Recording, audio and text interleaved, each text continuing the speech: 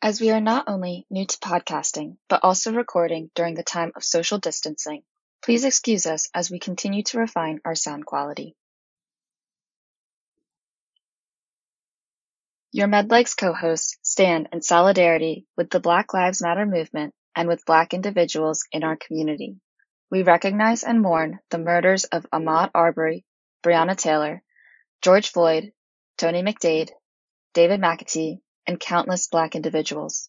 We recognize that the identities of low socioeconomic status and race are often conflated. While this intersection is important, the two are separate. Confounding class and race can be problematic, and doing so can perpetuate dangerous prejudices and biases that are harmful to the Black community. We wanted to acknowledge this before beginning our podcast because racial injustice pervades all socioeconomic statuses, as evidenced by recent events and stories from our communities. Furthermore, educational and socioeconomic inequality are only some manifestations of institutional racism in America. In addition to continuing our work for first-generation and/or low-income students through this podcast, we are reflecting on how to serve as long-term anti-racist allies and what we can do to further the important and necessary work of combating racial injustice. Thank you. Hi everyone, Michaela, Cecilia, and Anitra here. And we're so excited for you to join us on our podcast, MedLegs, Finding Your Footing as a First-Generation and/or Low-Income Student in Medicine. We're all FGLI students ourselves, which is an acronym for First Generation and/or Low Income, and we attend the Perelman School of Medicine at the University of Pennsylvania. We know that being FGLI in higher education can be isolating at times. Our goal with this podcast is to build a community of support for FGLI students through the sharing of success stories, advice, experiences, and the like. Every episode, we, along with a number of special guests, are going to be sharing our perspectives about navigating a career in medicine as FGLI individuals. We hope you're as excited for these conversations as we are.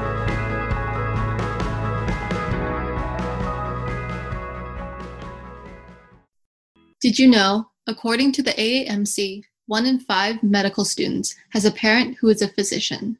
The AAMC explains that the percentage of medical students from families in the highest quintile of household income has not dropped below 48% since 1987.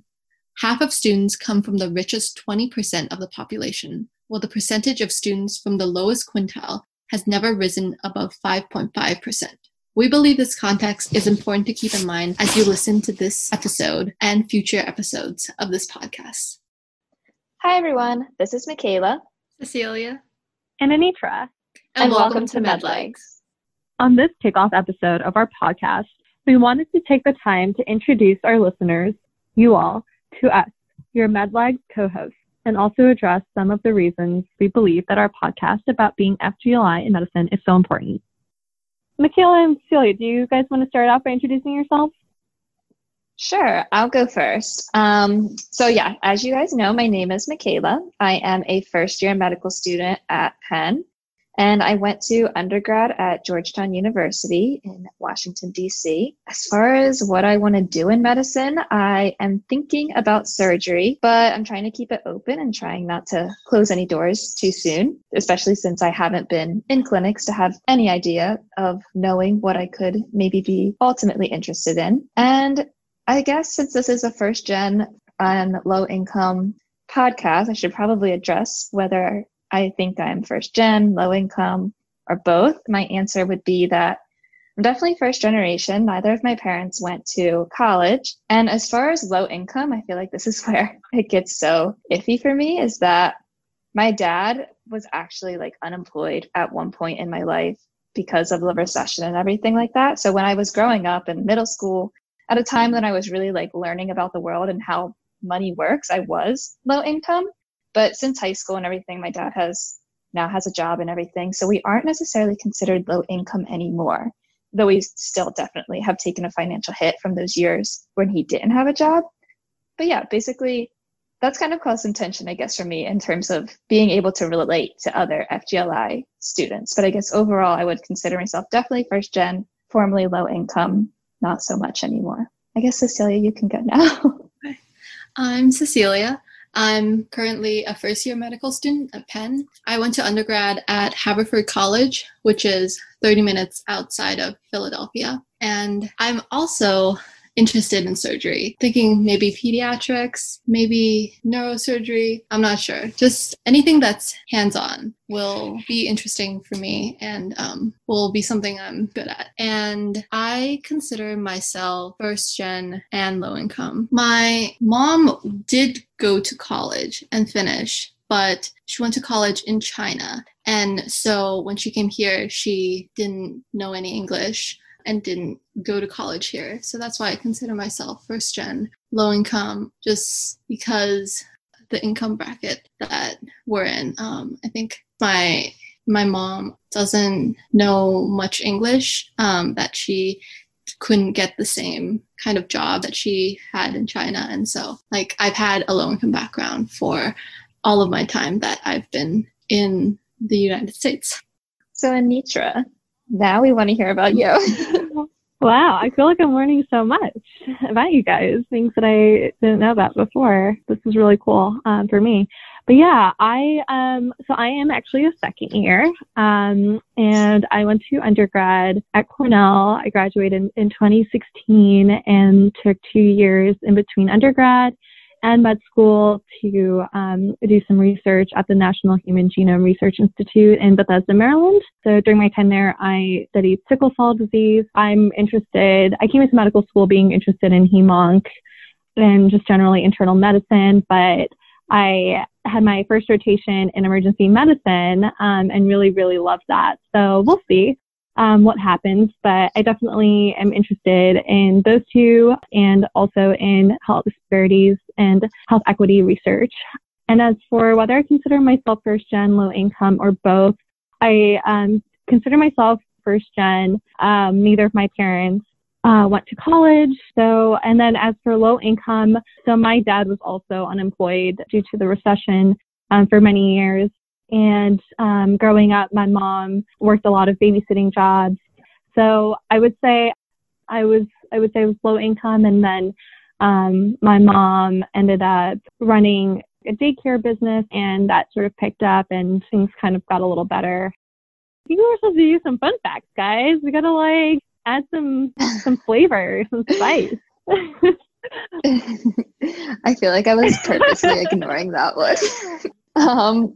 So I did think about this a little bit, and a fun fact that I recently came up with about myself is that I really, really hate chocolate ice cream, but I like the taste of black and white milkshakes. Interesting. Oh, okay. Do you like chocolate? Yeah, I like all chocolate except for chocolate ice cream. But black and white milkshakes make the cut because they're usually vanilla ice cream with chocolate syrup, not chocolate ice cream. Interesting. Okay. Cecilia, do you want to go next? Well, my fun fact is kind of related to talking a bit about my background and academic journey to Penn Med. Yeah, go for it. So I was born in China, and then my mom and I immigrated to San Francisco when I was 6, and it was on the day of my birthday. So I had my birthday on the plane, and that's my fun fact. And that was my fun fact at White Coat. So afterwards, we went to San Francisco and lived with my grandparents. And then during the first year, I went to a newcomer immigrant school for the students who didn't know English, just to catch up before going to a public school. So after that year, I was considered caught up, I guess. And then I went to a public elementary school that was near the place where I lived. It was in the neighborhood. I went to an all-girls independent middle school on full scholarship. And then there I had the resources and the counseling to apply to independent high schools in the Bay Area. So after going to an independent high school, I applied to Questbridge, another national organization that matches high-achieving students who are low-income with universities across the country. And then through that, I got matched with Haverford College, which was very exciting. After Haverford, I was pre-med and came to Penn straight out of college. So you moved from San Francisco, right, to Pennsylvania for college? Yes. And did your mom stay back in San Francisco? Yeah, she just helped me move for orientation, and then she left. So it's actually kind of funny that the first time that I've ever been to Haverford and the first time I've been to the East Coast was the day before orientation of college. Wow. Yeah, we didn't have money to visit or anything. So I just trusted the match program. I was like, I want to go to the East Coast to be somewhere different. So yeah, I just trusted that I'm gonna like the campus, and that was my first day. Wow, that was a huge leap of faith. I don't know if I would have been able to do that personally. That's awesome. I guess, yeah, I could share a little bit about my background and academic journey to Penn as well. So let's see. So I live in South Jersey, and the area I've grown up in is pretty rural for New Jersey. And yeah, I like raised pigs, I had 4-H, things like that, which usually people are like not expecting me to say when I say I'm from New Jersey. So it was very rural, and my middle school only had about 16 kids in it up until 6th grade, and then we merged with another middle school. So we had 30 kids when I graduated 8th grade. And then all of the middle schools, there's about 7 of them in my area, merged to go to one high school. And I feel like that was kind of hard, not for the like assimilating into this big school. I mean, they always say like, oh my God, you're the big fish in the little pond, and now that you're going to be the little fish in this big pond of a high school. Yeah. That wasn't so much as hard as it was to like just come from the middle school that I went to and have a lot of kids be like, there's no way that you know what you're doing or that you're smart because you went to this like hick middle school out in the like, I guess, more middle of nowhere than their middle school is, because we're all 5 minutes from each other. So I don't know what their real reasoning was, except that we just had a lot less resources than some of the other middle schools around. So that kind of played into my, I guess, self-esteem for a little bit. So I was very determined just to, I don't know, do well in high school. And once I figured out that I was performing to the same level as some of the kids at other middle schools, I kind of gotten this idea like, I've always wanted to be a doctor since I was little, and I think I really can do it. So that's when my parents, thankfully, really started taking me to look at colleges. It took a lot of convincing. My dad was very convinced that I was going to go to our county college where we had 2 years for free, but I was not having it. And thankfully I had like some help. Not too many kids go to college outside of New Jersey from my high school, but there was one that graduated with my brother that actually reached out to me to see if I needed help in applying to like more prestigious schools. And he was super helpful just with learning how to craft my personal statement and like college entrance essays, just so that it sounded, or just kind of like crafting it in a way that made my background an advantage to how I was going to perform in college. So I talked a lot about how like my small town background just makes me not afraid to reach out and talk to people, because that's what we do in small towns, I guess you could say. So yeah, and I think that really did stick true for me. I wasn't afraid to talk in class. I wasn't afraid to look for opportunities, because none of those opportunities in college were ever available to me before in high school, because we don't have as many opportunities, I guess you would say, here as some of the other high schools in New Jersey. So I was just very curious in college, and I think that served me pretty well. And yeah, that's how I went from being small middle school to high school to college, and now to Penn. I have a lot of questions, but I want to wait until Anitra tells her story. Yeah, where do I start? I guess so. My parents immigrated my mom immigrated from Trinidad and Tobago, which is an island in the Caribbean, when she was a young adult. And my dad immigrated from Guyana, which is a country in South America. And I was born in Queens. And then my parents actually moved us to Long Island because they wanted us to be able to go to a good public school. And so they made a lot of sacrifices so that we would actually move. I mean, but they like always instilled in us the value of education in terms of getting to where you want to be in life, and like always told me that, you know, people can take anything away from you, but what they can't take is what's in your mind. seeing how hard they worked and how much they struggled when I was younger, and all the sacrifices they made really pushed me to work hard so that those things wouldn't be in vain. So I ended up going to Lehigh Park Memorial High School. I would say a pretty decent high school in Nassau County. But I think some of the ways in which I sort of realized that I felt the first-gen low-income aspect of my identity was sort of like when I was applying to colleges or like studying for the SAT, or even like, getting like registered for AP exams. Neither of my parents knew what those things were. Like, they didn't know what AP exams were or AP classes, what the SAT was. They didn't know what Cornell was. And neither did I, actually, until I started talking to my guidance counselor and my friends and, learning about these schools and sort of the opportunities that could potentially come if I got accepted. And so I actually just applied to Cornell on a whim, but still went for it and got in. And it was kind of like shell shock for me. Kind of crazy when you see your parents' like wildest dreams and like your own kind of becoming reality. And I think one of the things for me that I was scared of when I got to Cornell was just like, oh, was this a fluke? I'm going to be surrounded with people so much smarter than I and who come from like very like wealthy families. And some of the, there was some truth to all of that for sure.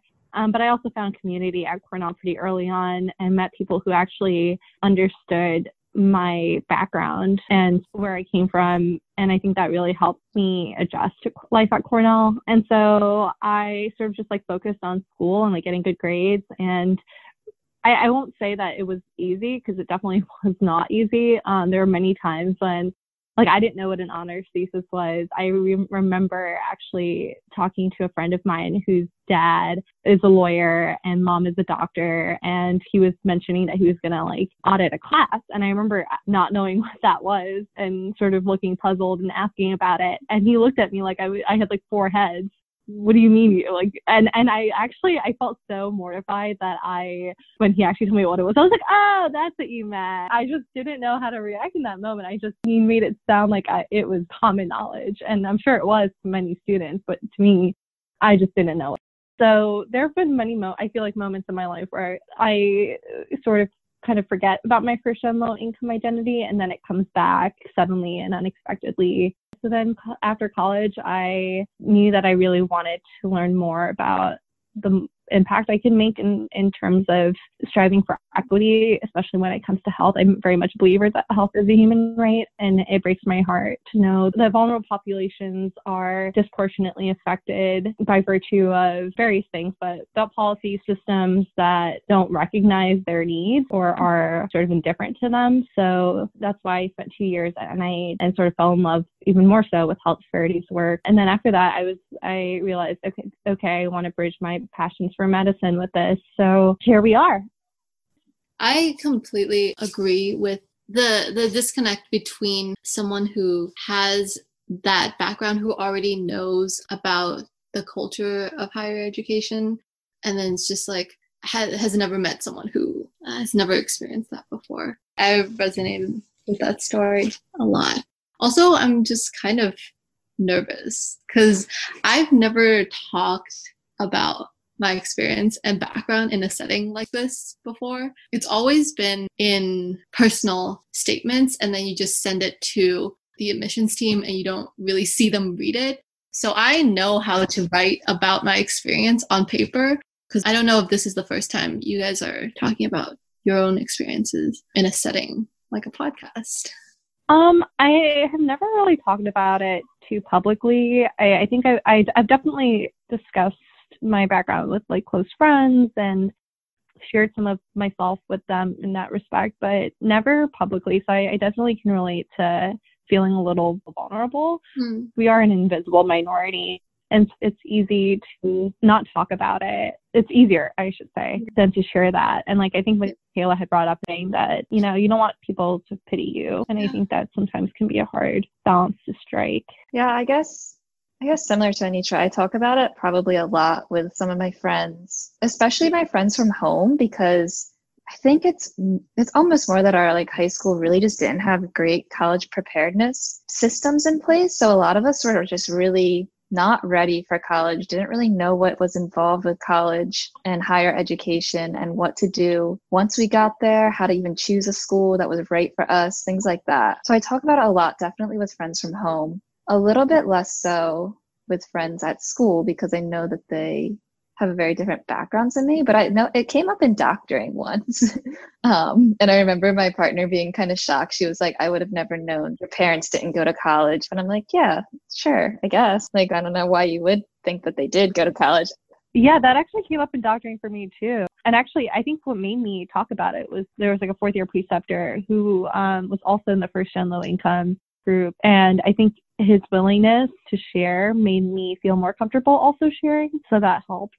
I think there's also stigma, or you're afraid that people might think less of you if you talk about it. And also it just doesn't come up. I mean, we dress like most people, and then there's no question that comes up that specifically requires us to talk about our backgrounds. Do you think your identity and talking about your background has changed in med school versus in the past? Because I know I'm definitely more open to talking about it now. Like when I was back in middle school, when I first started an all-girls private middle school, I was the only person who was from a completely different socioeconomic background. And I just didn't talk about it at all. And no one knew I was coming from a program, and I was just really scared to show that I was different, even though there were certain signs like there was no one to drive me to birthday parties, like my mom didn't have time, and those were little signs that I was not from the same background. And that has changed a bit for me over the years as I've been in college, and now I'm co-leading the FGLI group, which is a very open way of like revealing this is my identity and this is what I stand for, and these are the issues I'm passionate about. So what do you guys think? Has your identity changed? Your perspective changed? Yeah, I would say that in college, I didn't realize how much being first generation and different socioeconomic status than most of my classmates was going to affect me in school. So in college, it took me a really long time to even figure out I'm having this trouble connecting to other people and finding things that I want to do and that I'm interested in sometimes because of my identity as being from a first generation background.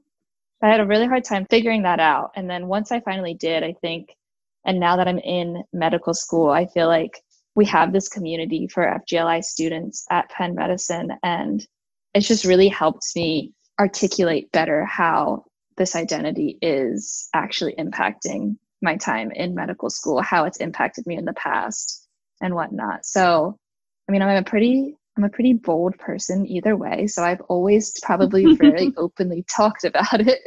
I probably talk too much, more than I don't talk enough in my life. But yeah, I think with time, I just got better at articulating it and recognizing it for the most part. Yeah, I would also say I agree. I think being in medical school and college both made me more acutely aware of my first gen low income status. I think I realized that there was more at stake in not talking about my identity and not sharing that perspective and that narrative with those around me. And I think there's always this question of, educating those around us about why the challenges and the unique issues that we face by virtue of having a certain identity. At least for me, I'll say I've heard of like this sort of question of like, why should the onus fall on minority communities to educate other people on a specific topic by sharing our stories? But I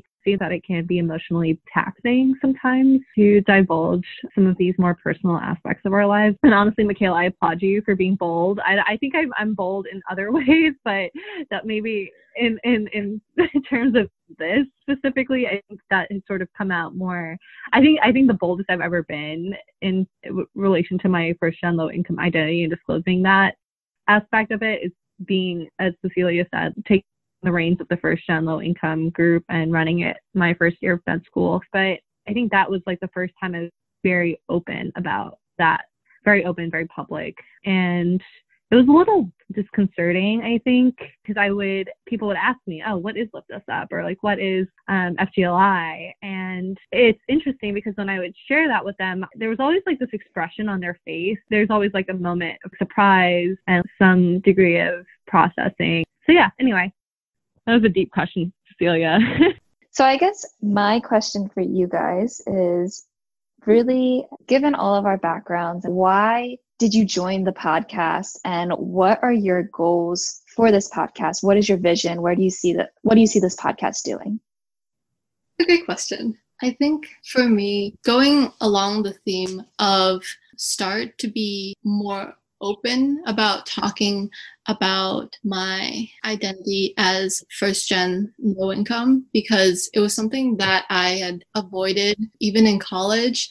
I would not be in the Questbridge affinity group photos because I didn't want to be seen as someone who was part of the group and have everyone know like this was my identity. I didn't want to have that be a factor maybe in considering my academic potential and how people treated me as a fellow peer. But then in med school and after being co-head of the FGLI group, I wanted to give more voice to students from similar backgrounds as me. Because that's always been part of my passion. I wanted to advocate for students from similar backgrounds and encourage them to pursue educational opportunities and pursue careers that they're passionate about.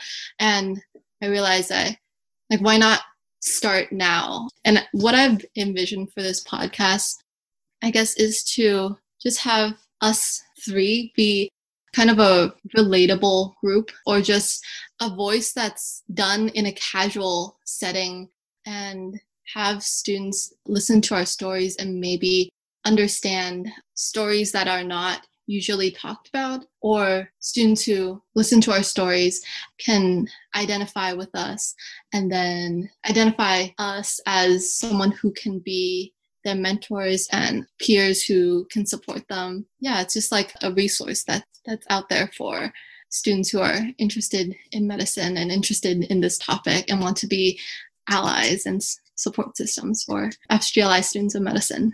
Cecilia, I think you covered it all. I was going to say a lot of the same things. I think what I envision for this podcast is it hopefully creating a community for people, like at least something that people can tune into and that can hopefully feel like, wow, there are people out there who understand my experiences or what I've been through, and they've made it, so I can too. And I'm looking forward to learning myself, hearing the stories of my fellow FGLIers, and to seeing what this podcast will teach me about the world around me, and also hopefully more about my own identity and like my relationship to it. And then I think the third thing that I really hope will come out of this, I'm also hoping that those who don't consider themselves first gen and or low income will also tune in and learn about our experiences and our narratives, and use that to maybe empathize more. Not saying that there is no empathy or that's lacking, but just so nuance their own perspectives on it.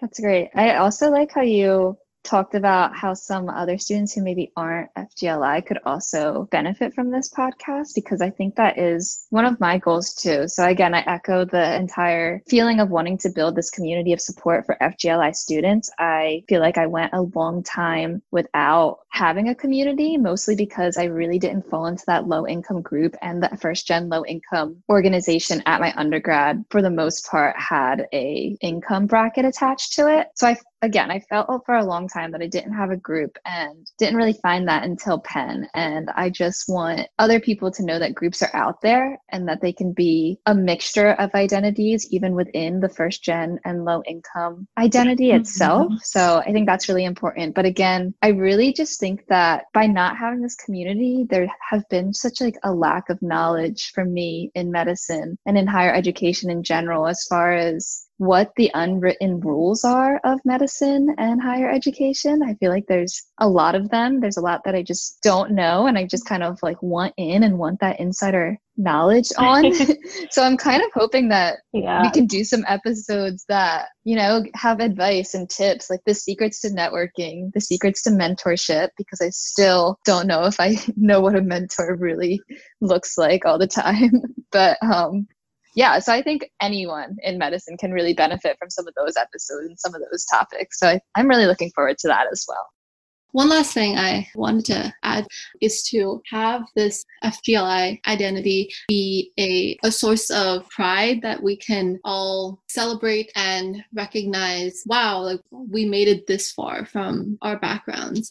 Often, Anitra, you talk a bit in your intro about imposter syndrome in college. And I think just recognizing that like there is a community of FGLI students here, and we made it because like we have the skills, we have the knowledge and the ability to do this because of who we are, and we can celebrate that. Wow. Well, I really had such a great time getting to know you guys. I think I found out more in this episode than I have in like our whole year being together so far. And I'm pretty sure I met Anitra before even coming to Penn. So this is awesome. I just wanted to say thank you to both of you for being here on the podcast, co-hosting with me. And I'm looking forward to how much more we can learn about each other through the rest of our episodes. If our listeners liked this kind of conversational format, I know that we're also going to have some interview style episodes as well. But if you like this conversational format, we'd love for you to let us know, reach out to us, and just make your voices heard so that we can really make this a listening experience that you enjoy. And that's it for our episode. Thank you so much to all of our listeners. If you've been enjoying MedLegs so far, check us out on Instagram and Twitter @_MedLegs. And tell your friends about us. Also, if you're looking to keep the conversation going with us or even with other listeners just like you, join our official Facebook group titled MedLegs Podcast, or reach out to us with questions, suggestions, and overall feedback about how the podcast has been going so far by emailing us at medlegspodcast@gmail.com. Thanks again, and we hope to see you here next time with us on MedLegs. Thank you to Penn Health X and the Perelman School of Medicine Medical Student Government for sponsoring this episode of MedLegs. We'd like our listeners to know that while we are Penn Med students and leaders of the Penn Med FGLI student group, formerly known as Lifts Us Up, as some of our guests may refer to it, our ideas are our own. We do not speak for the Perelman School of Medicine, nor do we pretend that we represent every student's experience at our school. Thank you.